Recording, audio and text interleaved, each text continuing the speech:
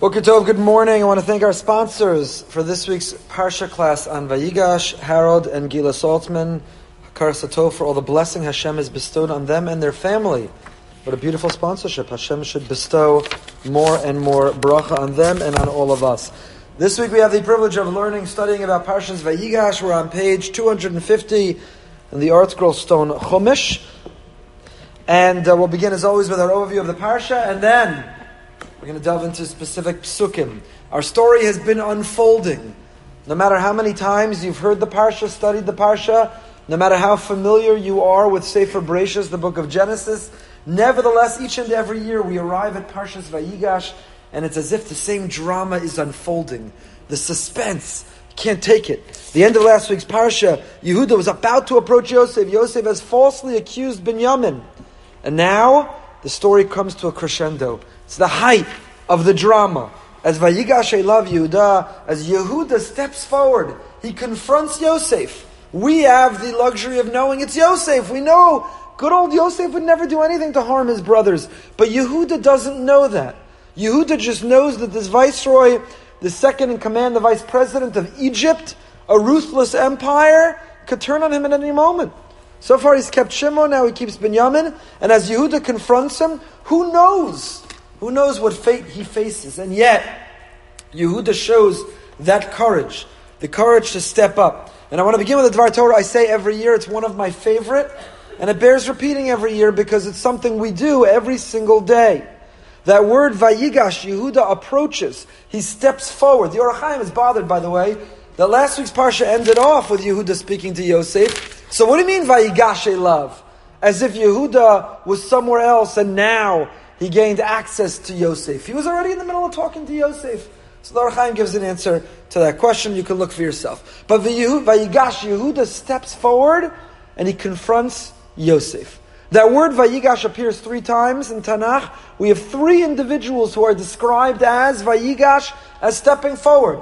Let's see if you can help me. I give this Dvar Torah every single year. If you can't, it just means I'm going to keep giving it. Who are the 3? One is our Parsha, Yehuda. We have another one that appeared earlier in Sefer Bereshis. Who is it? Vayigash? Okay, we're going to keep giving the Dvar Torah. Vayigash Avram. When Hashem says, I have to tell my beloved Avram what I'm going to do to Sodom, Avram approaches Hashem. And he tries to intervene, he tries to intercede, he tries to advocate on their behalf. And the third is not in Chumash, is in Tanakh. Eliyahu Hanavi. Eliyahu steps forward, Vayigash. The Ramah, Rav Moshe Isserles, and Simon Tzadiyev Shulchan Aruch quotes the Rokeach and says, corresponding with the 3 individuals and the 3 times Vayigash they stepped forward, we do the same. When do we take 3 steps forward to imitate these 3 individuals? Only every Amidah we say. 7 days a week, 52 weeks a year, every Amidah. Shabbos, Yom Tov, Chanukah, Purim, every Amidah 3 times, minimally 3 times a day, we begin with 3 steps forward. You don't really have to take 3 steps back. One should be at a distance that they're going to be approaching. In fact, the halacha is that in Shachris, towards the end of, before the bracha of Gal Yisrael, Tilos Lakel, you're already standing up and you already have your distance, you've already laid out your space, your 3 steps, and we begin the Amidah 3 steps forward. A moment ago, I might have been in my living room or the side of a highway or in the middle of Disney World in Yeshiva Week or maybe even in a shul. A moment ago I was in some mundane place surrounded by distractions. But I take 3 steps forward and I am transported. I am moved to another place. Now I'm Lifnei Hashem. I'm standing before God. An intimate private rendezvous. The silent Amidah. A conversation just between me and Him. And how do I get there? How do I transport myself from any of those mundane, secular, profane places, other than shul, which is in itself holy, but how do I get there? 3 steps forward. And who am I imitating? In whose footsteps am I walking? Vayigash. Avram, Yehuda, and Eliyahu. And on whose behalf are they advocating? Avram's advocating for even the wicked. Stone. Avram's advocating for humanity, and he's saying, you, a just, loving God, how, God, could you do that? Vayigash, he steps forward, advocating for humanity. Not just the Jewish people, not just his family, not just the righteous, even for Sodom. He's advocating for humanity. And one of the groups of people, one of the concentric circles we have in mind, when we take those 3 steps forward and we daven that Amidah, it can't just be for us. God, I, me, my needs, my wants, my desires, my view of the world. But I take those 3 steps forward, Vayigash, first of all, it's for Sodom. It's for the equivalent of Sodom, of which there's no shortage today. They found the place of Sodom, right? So, I take 3 steps forward. One is for humanity. And then, who did Yehuda advocate for? His family. For whom did Yehuda advocate? For family, for Binyamin, for his brother. The second, we say to Hashem, I care about humanity. So you know what I saw in the news? That there was a tsunami or a hurricane or an economic collapse or whatever crisis somewhere in the world. Ribono Shalom Vayigash. I've approached you, I'm confronting you to care about humanity, all your children. And then the next inner concentric circle is like Yehuda, who says, Ribono Shalom, I'm approaching you on behalf of my brothers. There's rockets aimed at my brothers. Nebuch, a couple, a pregnant woman, is shot, a baby's life lays in the balance. Ribono Shalom, my brothers, my sisters, Vayigash. This Amid is not just for me. Let me make more money, let my team win, let my children give me nachas, it's not just me. I care about my brothers and sisters, I care about the whole world. And on whose behalf, for whom did Eliyahu advocate? For the Ribono Shalom himself. When he defends the honor of Hashem, Kvod Hashem, Vayigash, I say, Hashem, there's such immorality and corruption and distortion of your vision in this world. I approach you and I daven to you for you. And so the Ramah quotes the Rokeach, the 3 steps we take forward every Amidah, we're imitating what Yehuda does at the opening of our Parsha. Vayigash Elav Yehuda. It's not just about us, it's about caring for others. This I share every year because I think it inspires. First of all, because you forget it, but also because I think it inspires the way we daven our Amidah, and it's really, really important that as we're taking those 3 steps forward, even the 3 steps, they're not insignificant. The 3 steps they're an exercise that gets our mind focused in the right place. As I take these 3 steps forward, let me focus my Amidah. Not just about me, myself, my family, but about other greater good. The Jewish people, humanity, and Hashem himself. But I want to add to it something I saw this year from the Imre Chaim, the Vishnitzer Rebbe. I once quoted an Imre Chaim, and a good friend of mine bought me a copy of the Imre Chaim. So now I look at it every week. Of Chaim Meir of Vishnitz. So the Imre Chaim says at the beginning of the parsha the following.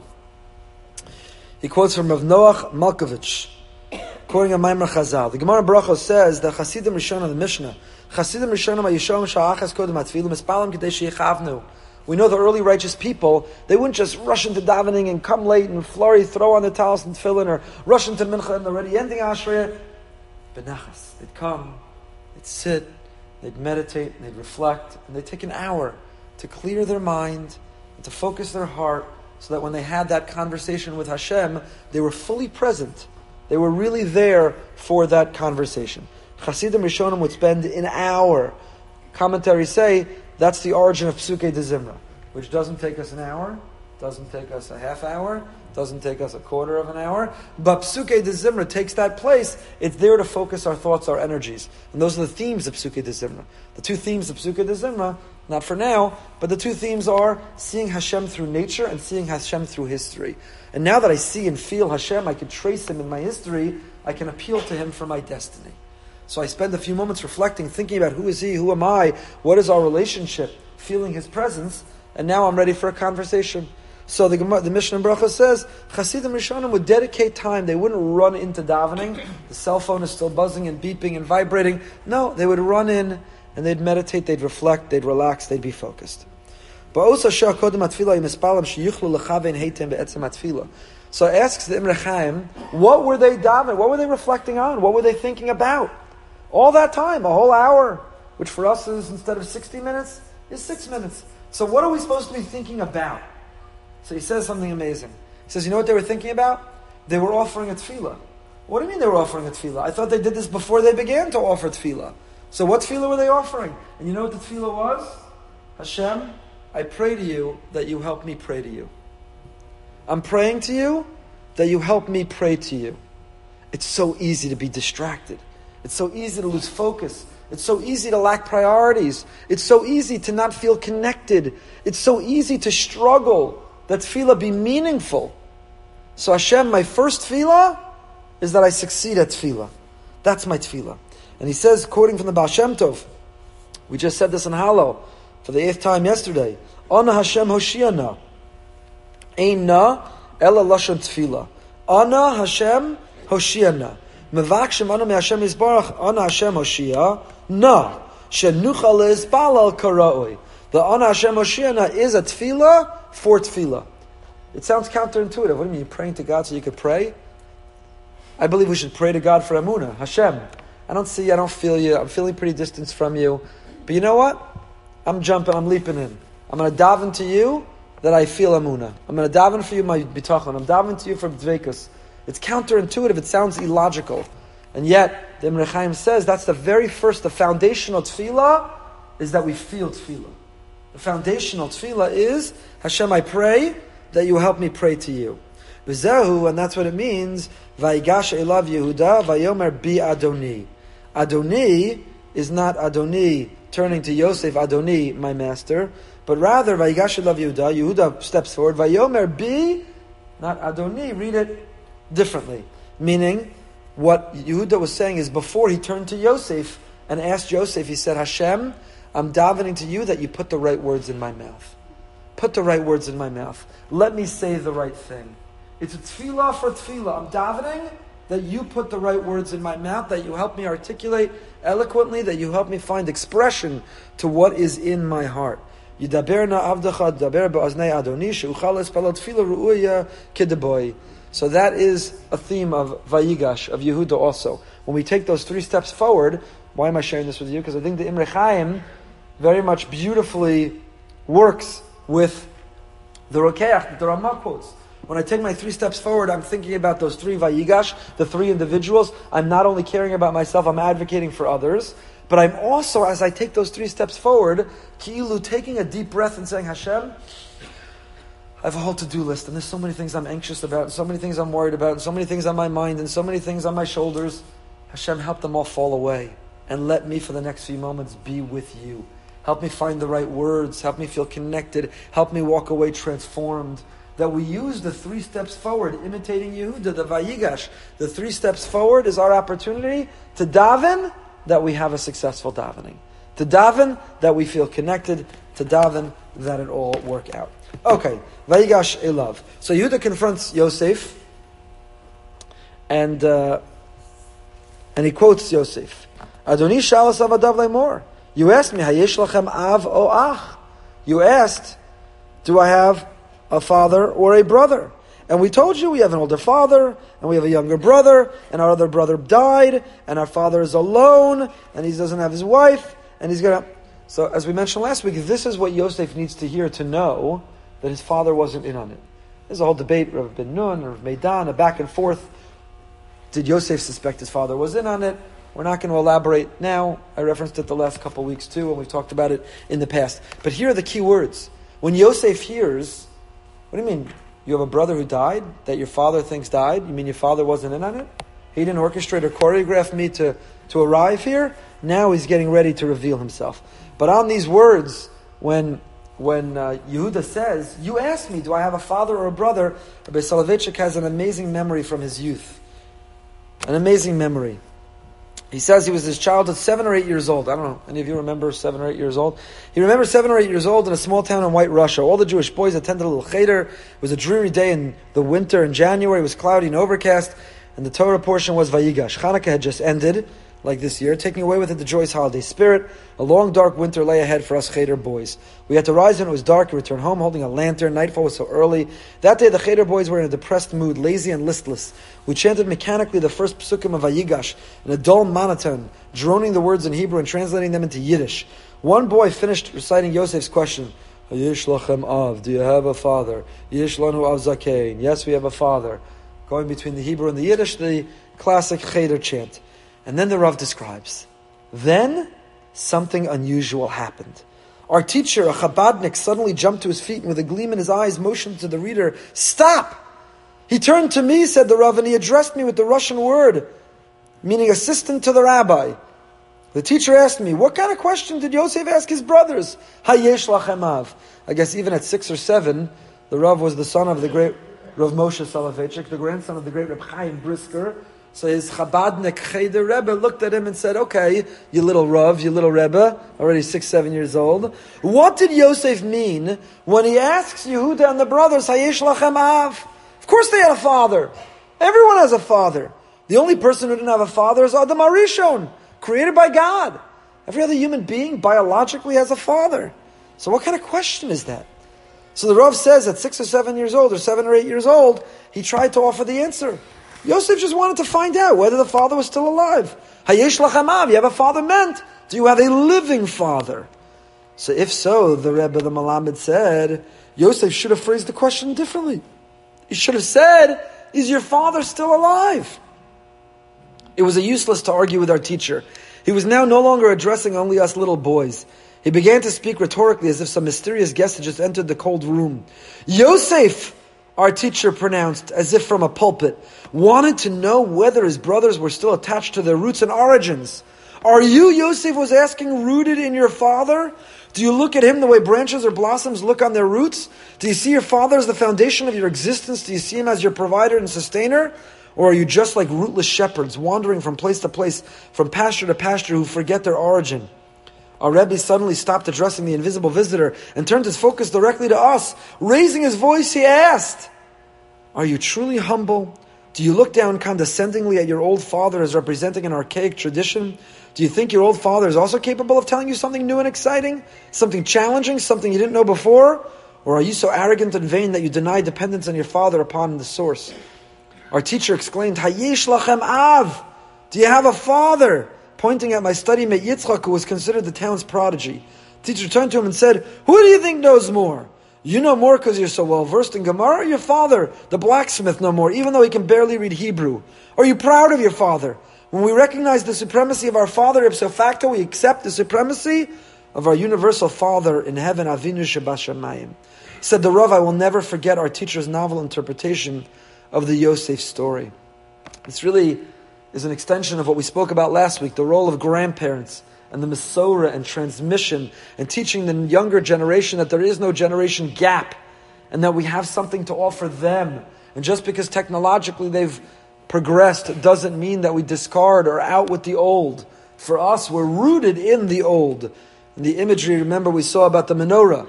Not like Beis Shammai, it's all about the future, how many days left, but like Beis Hillel, I can't light today's candle unless I'm also going to include yesterday's candle and the day before that and the day before that until I get to 8.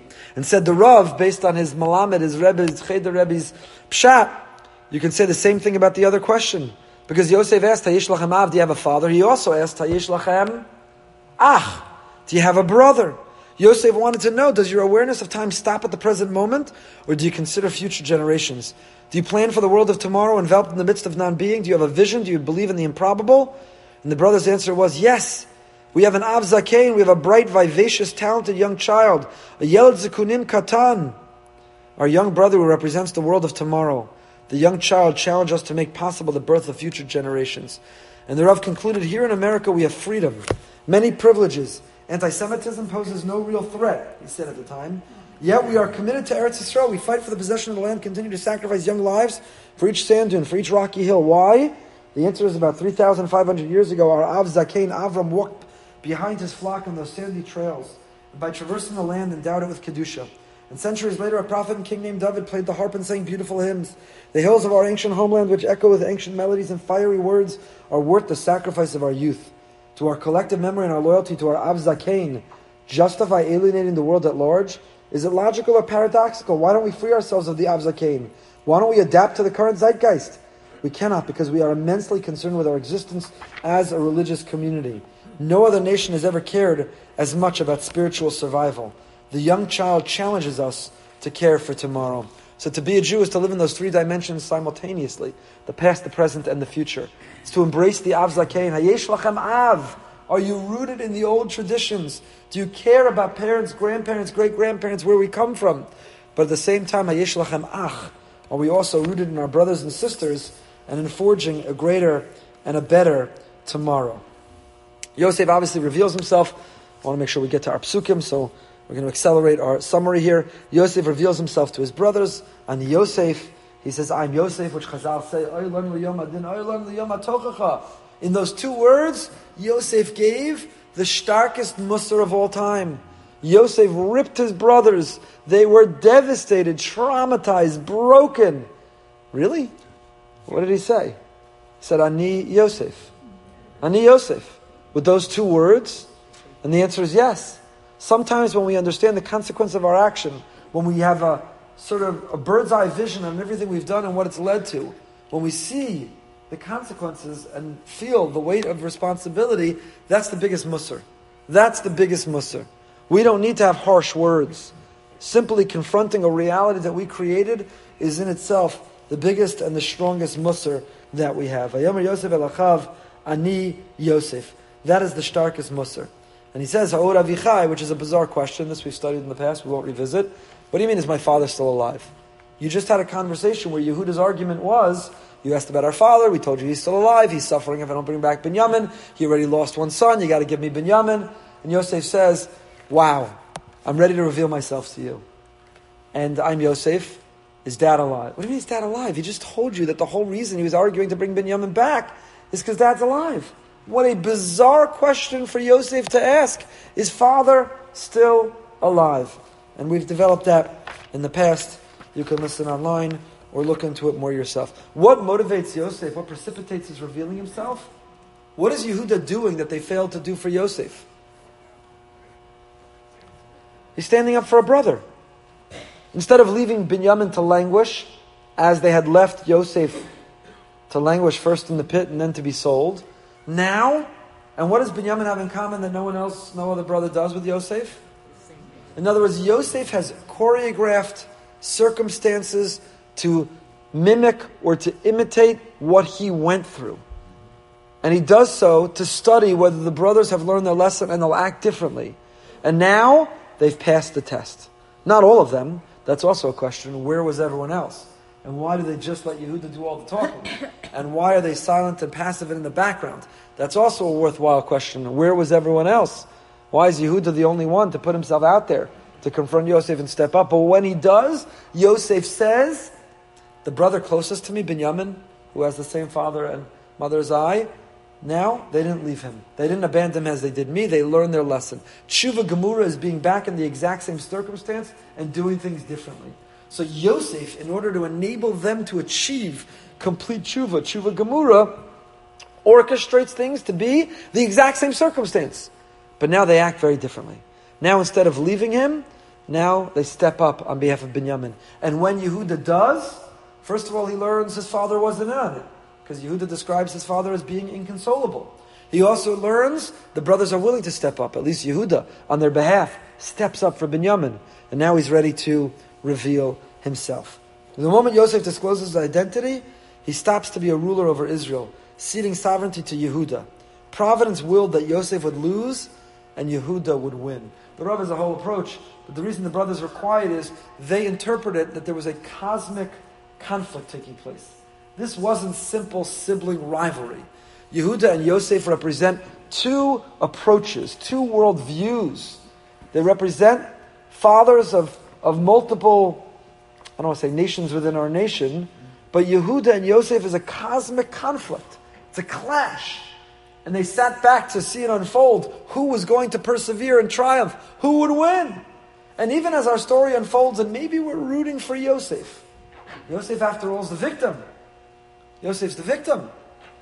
He's the underdog. And we're rooting for Yosef, but does Yosef win? From whom does the monarchy descend in Judaism? Not from Yosef. Yosef maybe wins as the curtain closes on Sefer Bereshis. It's Yosef who's vindicated. His brothers come and they grovel and they fear for their lives. His dreams of their bowing down to him have come true. From the close, the curtain falls on Bereshis. It looks like Yosef has won, but it's not Yosef. It's Yehuda, who's the father of monarchy, of royalty, of King David, of Mashiach. To understand this drama, we have to retrace the story of Yaakov, says the Rav. Lavan had two daughters, Leah and Rachel. Yaakov loved Rachel very much, and he tells Lavan he's ready to serve 7 years for her. Rachel certainly reciprocated Yaakov's love, but she acquiesced to the scheme devised by Lavan to substitute Leah. Not only did Rachel not tell Yaakov about her father's plan, but she cooperated in the conspiracy, sharing the password with Leah. How could Rachel participate in the deceit? How could she forego her love for and devotion to Yaakov? The narrative involves two attributes of Hashem, Chesed and Gvura. Leah represents Midas HaGvura, the dignity and majesty of man. Her cooperation with Lavan's scheme demonstrates courage and valor. Rachel was the opposite of Leah. She was the tragic heroine who lived for others. She surrendered her rights so others could find the happiness denied to them. Rachel represents the midah of Chesed. Yehuda was the son of Leah. His personality radiated power, authority, and prestige. Yaakov described him as a lion, the warrior who relentlessly pursues his enemies. Consider the firmness and majestic fearlessness Yehuda exhibited when he argued with Yosef about Binyamin. After all, the viceroy could have done anything to him. But Yosef is the son of Rachel. His mission is to sacrifice, to retreat from hard-won positions. He sacrificed many times, but his real sacrifice was the way he treated his brothers when they were at his mercy. Only a son of Rachel could offer friendship and kindness to the same brothers who had caused him so much misery. Yosef personified Chesed. So Yosef is Chesed, the Chesed of his mother, his mama Rachel. If Rachel loved Leah and gave her the simanim, even though it meant giving up her love, Yosef was willing to forgive his brothers, even though he could have responded very harshly or vengefully. Yosef is the son of Rachel, while Yehuda, who has the courage to step forward, to assert himself, authority, he has the gvura, the strength, the might of Leah. Who's the king? Which quality? A king needs midas hachesed or midas hagvura? The Rebbeinu Shalom decided in favor of the son who represented gvura. The king is the trustee and leader of the people. He has to display gvura in all aspects, the ability to acquire, to defend, to possess, to protect. A life sacrificed for others, a life of chesed, is appropriate for the individual, but the king cannot sacrifice at the expense of a nation. So Yosef and his chesed were wonderful qualities for an individual and qualities for us to absorb. But it's Yehuda and his gvura. The Tosefta and Brachos goes through three understandings. Why is Yehuda the one who becomes king? Is it because he saved Yosef's life? He said, don't let him die, sell him. Or is it because he turned to Tamar and he said, Sadka mimeni, she's more righteous than I. He had the capacity to admit. And ultimately the Medrash concludes it's neither. You can't say Yehuda was awarded because either of those included his own mistakes. But rather it's because Yehuda is the progenitor of Nachshon ben Aminadav. Nachshon ben Aminadav, when everyone else stood still, debated, criticized, told everyone else what they should do, Nachshon didn't do any of that. What did he do? He took action. He started walking. And he was the catalyst of redemption. And these are the qualities of monarchy, the qualities of royalty. What it means to be a Jewish king is to take responsibility for another, is to admit when we're wrong, and is to lead by example, not wait for others. So in this cosmic conflict, clash between Yehuda and Yosef, which I shared with you the Rav's view, his brother of Aaron Soloveitchik has another perspective of Yehuda and Yosef, what they represent of two worldviews. There's many ways that you could describe it, but in that cosmic clash, however you describe the core of it, who is triumphant? It's Yehuda. Even though Sefer Bereshis makes one think or root for Yosef, ultimately it is Yehuda. Yosef identifies himself to his brothers, and it tells us that he hugs Binyamin. In that moment of revealing himself, Yosef collapses on his younger brother Binyamin's shoulder, and the Torah tells us that they both begin to cry. Where's the pasuk? Vayipol al tzavarei Binyamin achiv vayev Binyamin bacha al tzavara. Page 254. Yosef collapses on his younger brother's shoulder and he cries, and Binyamin cries on his neck. V'nashek l'chol achav vayev kaleim, and they each cry to one another. V'acharechein dibru echav ito. I love those words. You know why? It comes full circle. What happened in Parshas Vayeshev? Lo yochlu l'dabro l'shalom. They couldn't even talk. It's not that they couldn't talk about the things they disagreed about. They couldn't even talk about the things they agree about. They just stopped talking to one another. And here, when they reunite, when they reconcile, how does the Torah describe their reconciliation as? Dibru echav ito. We have to keep talking to each other. We can't stop talking because you voted for that, or you believe in that policy, or you root for that team, or you observe in that way, or you wear that type of yarmulke. We can't stop talking. That's where Sinas Chinam comes. We end up in Mitzrayim, we end up in Golus, when we stop talking. We can disagree, but we have to disagree agreeably, and we have to keep talking and keep communicating, and have relationships with one another. So it all began, why? Lo yachlu l'dabro l'shalom. And now when they're back together, Ki dibru echav ito. So Yosef and Binyamin collapse on one another's neck, and they cry. Rashi quotes the Medrash. Why are they crying? Yosef is crying in anticipation of the destruction of the two Batei Mikdash that would be in Binyamin's territory, and Binyamin's crying. Why? For the destruction of the Mishkan that would be housed in the territory of Yosef. Does that make sense? 22 years of estrangement. 22 years of absence. They finally see one another. Wouldn't you want to say they're crying tears of joy? It's such a Jewish thing to have to make it sad and mournful. And 22 years. So take a minute and be happy. It's okay to be happy once in a while. Give yourself permission. So why not say they were crying tears of joy, tears of reconciliation, tears of comfort? 22 years of alienation, estrangement, and we're crying, and they're crying. Yosef's crying because the two Batei Mikdash that will be in Binyamin's territory will be destroyed. And Binyamin's crying because the Mishkan in Yosef's territory. Enough with the sadness and the crying, and what hasn't even happened yet. You're crying, it's in the future. What's going on here? The first Majutz Rebbe, Rabbi Yisrael Taub, in a Sefer Divrei Yisrael, has an amazing interpretation. He says, Yosef and Binyamin are the only two sons of both Yaakov and Rachel. When they embrace and they cry, it's bittersweet tears. After all, they were so happy to be reunited. But at the moment that they're reunited, they think about what had kept them apart. And what had kept them apart for 22 years. 22 years they can never make up for. 22 years they can never get back. And what had kept them apart? Sinas Chinam. And the moment they realized it was Sinas Chinam that kept them apart, they realized just because they're back together now doesn't mean they're back together permanently.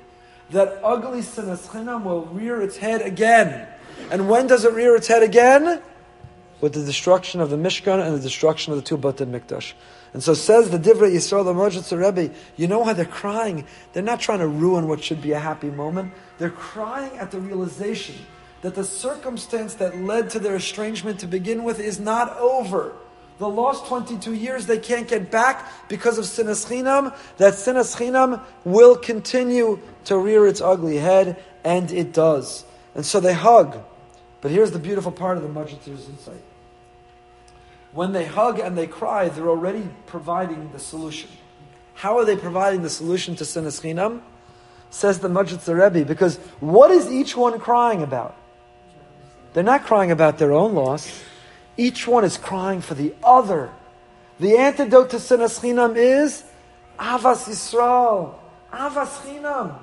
Cry for someone else's pain. Feel their suffering. Feel a sense of empathy and sympathy, and relieve their pain and suffering. Don't just cry for yourself, what's going on in your life. Think about and care about others. The antidote to Sinas Chinam is Avas Chinam. And that's what they were demonstrating. They cried because of the realization that Sinas Chinam would rear its ugly head again, but they provided the antidote by crying for one another instead of crying for themselves. Shortly we're going to observe Asara B'Teves. Sinas Chinam in the middle of the winter, it's not Tisha B'Av of the 3 weeks. Why are we talking about this? Because it's going to be Asara B'Teves. Thousands of years ago, Nebuchadnezzar laid siege on Yerushalayim. And that began the process that ultimately ended with the destruction of Yerushalayim. And why did Nebuchadnezzar succeed? And why did we lose the Beis HaMikdash? Because of Sinas Chinam. You cannot learn Parshas Vayigash, you cannot learn Sefer Bereshis, and not feel moved to want to do something about the Sinas Chinam, which is still so pervasive. It's still so pervasive. It's crazy how many times we've read Parshas Vayigash. Jewish people have been around thousands of years, and we just don't learn our lessons. We still sit in judgment of one another, and critical of one another, and totally marginalizing one another, and totally putting down one another, and hating one another. And that's why we have what we have. And that's why pregnant women are shot, and anti-Semites thrive. Because when we can't get along with ourselves, why should we expect anyone else to love us or respect us? So when the two collapse and cry on one another's shoulders, they're not ruining a moment. They're capturing for us what that moment was all about and the antidote of how we go forward. Paro joins the party in recognition that Yosef has now revealed himself, and they send for Yaakov and for the rest of the family. Yaakov undertakes the journey to come see Yosef, and we have the total of 70 descendants that come to Mitzrayim. They arrive. We have this incredible conversation between Yaakov and Paro. We've studied this before too, a deeply disturbing conversation. Yosef must have anticipated with great excitement. Vayavo Yosef es Yaakov aviva amidei lifnei Paro. Yaakov, his spiritual father, and Paro, his boss, his mentor, the one who gave him this chance. They're going to meet, they're going to have a conversation. The ruler of the world with the greatest human being alive, Yaakov. And what do they talk about? It's the most mundane, pedestrian conversation of all time. Paro asks Yaakov, how old are you? And Yaakov says, I'm such and such old, but my life's been pretty rough and terrible. Yaakov gives Paro a bracha, and that's it. That's it? Talk about world peace, economic cycles, talk about, I don't know what. That's the conversation. So we've discussed this in the past. 2 or 3 different interpretations of what's really going on. Ksava HaKabbalah, Rav Yaakov Mecklenburg has a beautiful insight. We've discussed several interpretations. I was going to share with you one from Chaim Shmulevitz. We'll save it for next year because I want to get to our psukim. You see the self-restraint, the discipline I'm practicing? I'll save it for next year. But it's a deeply, it's a puzzling part of our parsha. It should be a highlight of the parsha. Yaakov and Paro, a few minutes to be a fly on the wall to hear what do they talk about, and that's it. That's what they talk about. And then Yosef trains his brothers when they're going to go in to meet Paro. He trains them what to say. Why? Why is he so worried? Is he worried they're going to embarrass him? What is he worried about? So Rabbi Soloveitchik says, why was it necessary for Yosef to coach his brothers regarding how to address Paro? Paro suspected that each of Yosef's brothers were as intelligent as Yosef himself. He therefore wanted to disperse them throughout the country to become assets to Egyptian society. Under such circumstances, Yosef feared his brothers would assimilate among the Egyptians. He instructed his brothers to tell Paro they were cattlemen and shepherds, and they would not give up this vocation as it was their family tradition. Since herding sheep was frowned upon in Egyptian society, Paro would be unable to scatter them throughout Egypt. So it wasn't that Yosef was worried they were going to embarrass him. It was strategic. Yosef was worried that if Paro will think, well, they must have his brilliant minds. They're each hedge fund accountants, investors, broker. They're going to be as brilliant and do great things for our economy, just like Yosef. I'm going to scatter them all over. So Yosef's response, to protect from that, he coached his brothers, just say we're simple shepherds. That's our family tradition. We can't deviate from it. And by doing so, you'll be protected from assimilating. Okay, so that's the overview of our incredible parsha, the crescendo of the story, the drama that has been unfolding until now. Let's go back and look at our specific psukim. And we're going to deal with when Paro joins the party, which is on page 254. It's where we left off last year, by the way. I'm trying to now pick up each time the psukim where we last left off. So page 254, we are on Perek Memhei, Pasuk Tes Zayin. Perek Memhei, Pasuk Tes Zayin. Okay.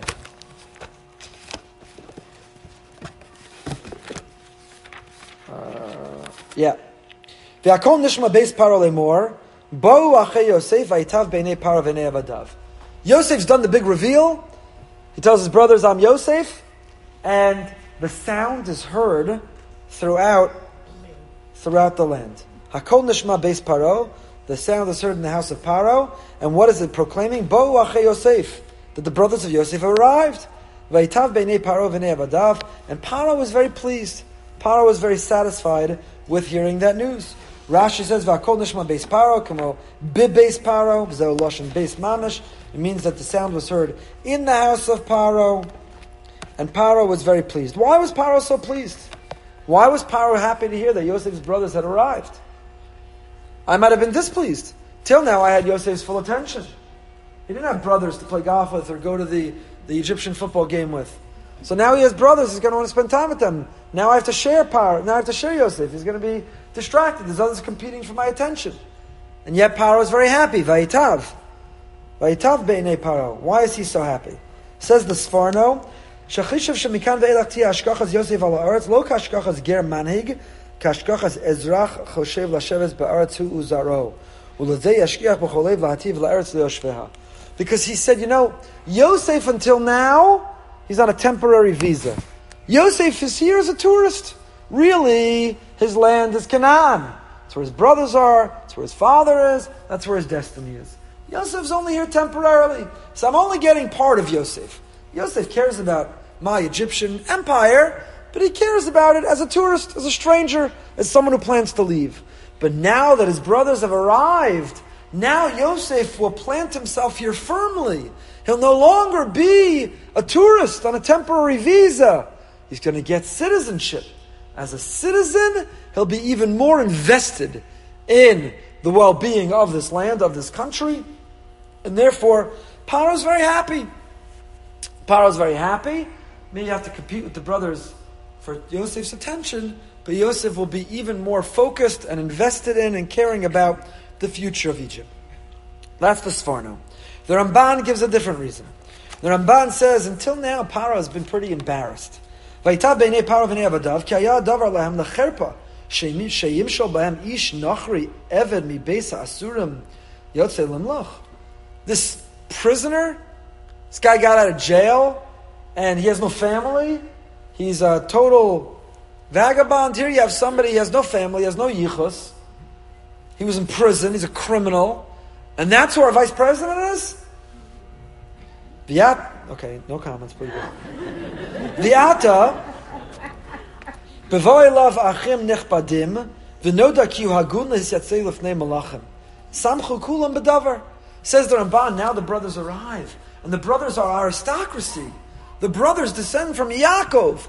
This person who's an anonymous figure, who has no yichus, who's risen to a position of distinction. But frankly, it's an embarrassment for the people that a criminal with no yichus has been their leader. Now the brothers arrive. And with the brothers is a big yichus tree. With the brothers is credibility. With the brothers is prestige. And therefore, Vayitav Hadavar, Vayitav Beinei Paro, Paro is very happy. His number two, he's no longer curious. Who is he? What's his background? Who is this strange criminal who he plucked out of prison? Now he sees who this person is because he sees his brothers and because he sees his father. And therefore he's satisfied. The Ohr HaChaim HaKadosh says, V'akol nishma le'mor, Perish, L'yoshek var hodia kasov, L'mala ki shamu Mitzrayim u'beis Paro b'chi Yosef t'chsivei shmu Mitzrayim. What is this coal that made its way through the palace?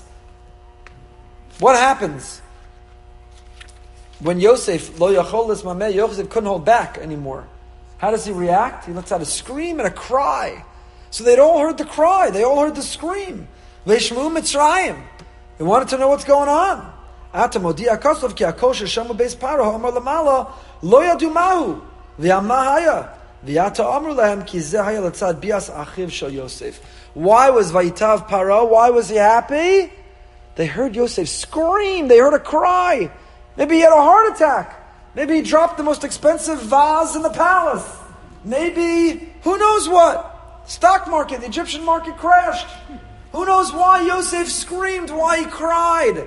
So when they found out that the source of his scream and his cry was of joy that his brothers, the reunion with his brothers, that's Vayitav Paro. So Paro is very sad.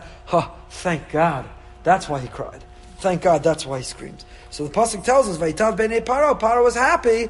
3 interpretations why he was happy. Svarna says he was happy selfishly, because he thought, Yosef's no longer just a tourist. Now he'll be a full citizen. And now he's invested in our future. He's going to do even greater things for our country. That was the Sforno. The Ramban says, Paro and the people are happy because instead of some anonymous guy with no yichus criminal as their leader, they see he comes from a prestigious family. Such a prestigious family. And the Ohr HaChaim says, no, Paro was happy because he clarified what was the source of that scream, what was the source of that cry. Vayomer Paro el Yosef, so Paro turns to Yosef and he says, Emor el achecha zos asu, ta'anu as bi'irchem, u'lechu bo arza Canaan. So Paro says to Yosef, tell your brothers, load up the animals and go directly to the land of Canaan. Right? Your brothers who are here, load up, pack your luggage, get going. I want you to head back up to Canaan. And why should you go back up to Canaan?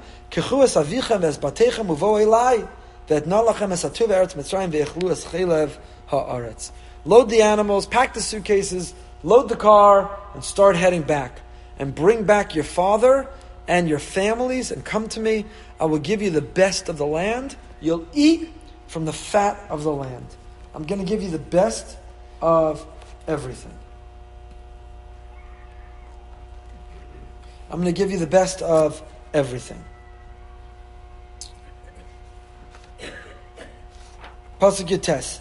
V'atat suvesa zos asu, k'chu lachem eretz Mitzrayim agalos tatapchem l'neshechem, u'nisasem es avichem uvasem.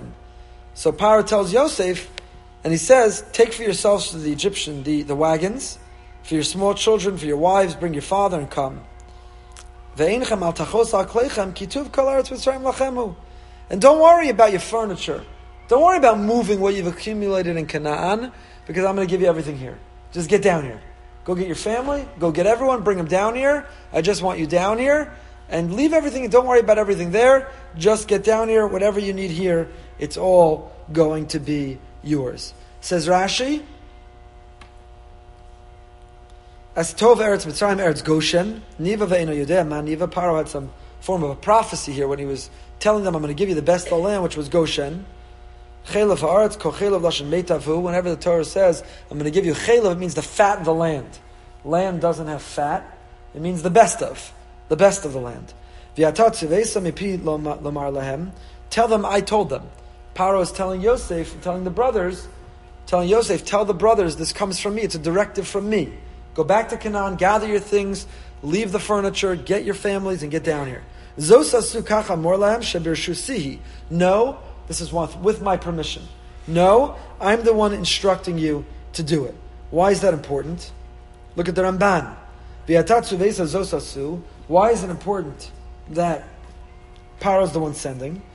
Amar davar b'tzavalo midaito Mosa Yosef ki enena shleach yad bahon hamelach v'lo yadaz mu'uma al ken chishe Paro ulai lo yirtze l'shloach l'aviv davar al ken amar lo ani mitzaveh l'schasha ta'aseh zos al kol panim.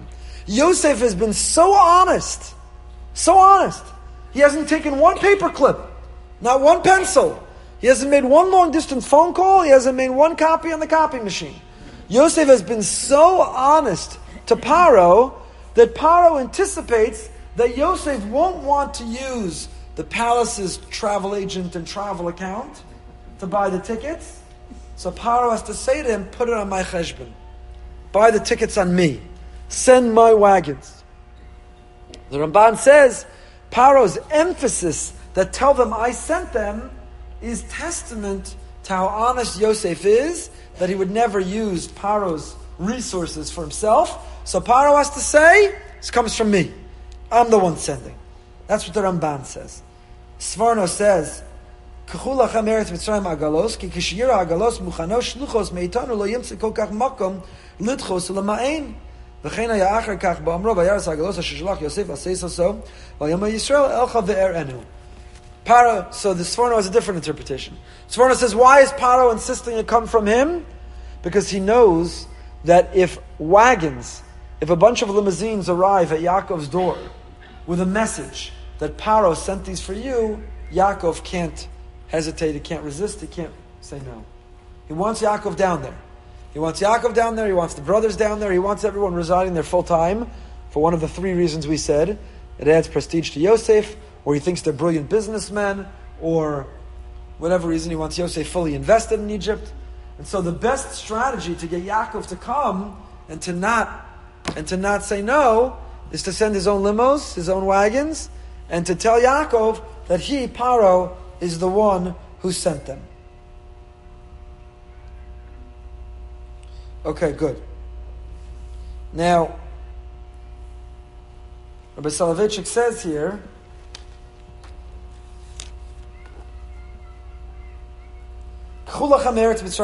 take these Egyptian wagons. It's a funny description. Egyptian wagons. Me'eretz Mitzrayim agalos. Apparently the wagons were manufactured exclusively in Egypt under the auspices and imprimatur of the king, using technology that was most advanced at the time. In the Song of the Sea, Parashas Beshalach, Az Yashir, the Jewish people exclaimed, Paro's chariots and his army he cast into the sea. The chariot was clearly an imposing military weapon. The wagons were therefore most likely under the strict control of Paro. No one could sell or send them abroad without his direct permission. Paro said, commanders, take the wagons from the land of Egypt. When Yosef sent the wagons, he did it upon Paro's specific orders. Thus, when Yaakov saw the wagons, he realized immediately, Yosef must be close to the king. If the message is Yosef is still alive, come, and Paro's the one sending that message, what does it mean? That Yosef must be close with the king, and Yaakov is going to therefore come to find out more about that. Bring your father down. Pasuk Chav Aleph. Vayaso came b'nei Yisrael v'yitein lam Yosef agalos al pi Paro v'yitein lam tzeidah ladarach. The Jewish people responded. Yosef gave them these wagons based on Paro, and he also gave them provisions for the way. Packed them a lunchbox, packed them some snacks to take some blue chips. He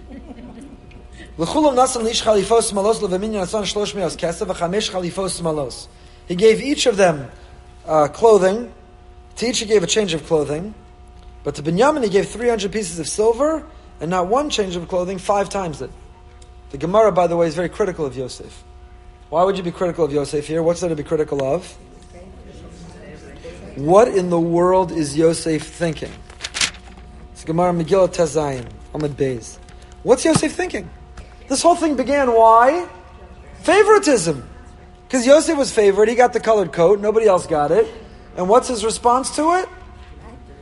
To treat his brother, with whom he has the most in common, better than the other brothers.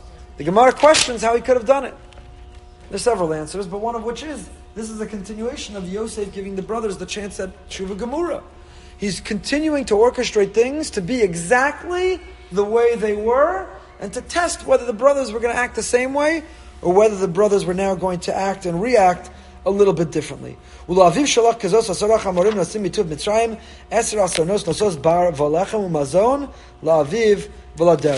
to his father he sent 10 donkeys, the best of Egypt, and 10 she-donkeys with grain, bread, and food for his father for the journey when they would come back. He sent his brothers and they go. And he's got a message for his brothers. Al tirgazu badarach. What does that mean? Don't become tirgazu rogez, don't become angry, don't become agitated. What does that mean? So Rashi has 3 interpretations. It says Rashi, Al tisasku b'dvar halacha, shelo tirgaz aleichem haderech. Don't get so caught up in a halachic debate. You're going to be against Bittul Torah, you're going to want to take advantage of every moment, you're going to schmooze and learning on the way. And you know what happens?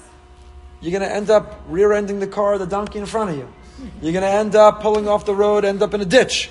You're going to end up not being safe, and somebody's going to rob you on the way. So therefore, don't become too immersed in your Torah discussion, so much so that you're oblivious to what's happening around you. That's dangerous. You have one job. Go home, get dad, get your families, get back here. You don't have to finish Shas on the way.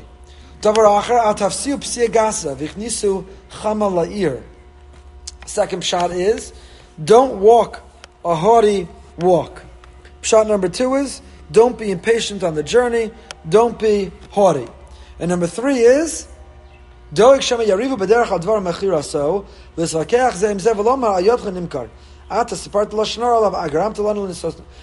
You know what's going to happen? As soon as they get out of that palace, they're going to look at it, I can't believe it, that's crazy, that's Yosef, he's still alive. We're in big trouble. He may kill us, Dad's going to kill us. This was all your fault. My fault? What are you talking about? This is all my fault? You're the one who spoke Lashon Hara. No, you're the one. You couldn't stand the dreamer. No, you hated the coat. He's worried that the second they take leave of him, they're going to blame one another.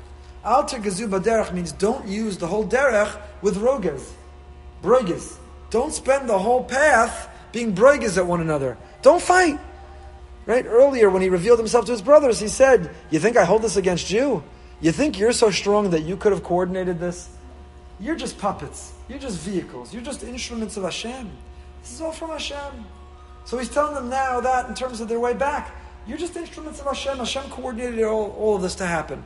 I'm here because that was Hashem's will. So don't get caught up in blaming one another. You've got a job. Go home, get dad, come back down. The Rashbam says too, Al tiru klum b'derach mipnei listim ki sholem li kotzar. Don't worry about getting robbed. Just go and get back. The Ramban, the Or HaChaim, we have to finish here, but several different interpretations about Al tir gazu b'derach. Wishing everyone a wonderful week.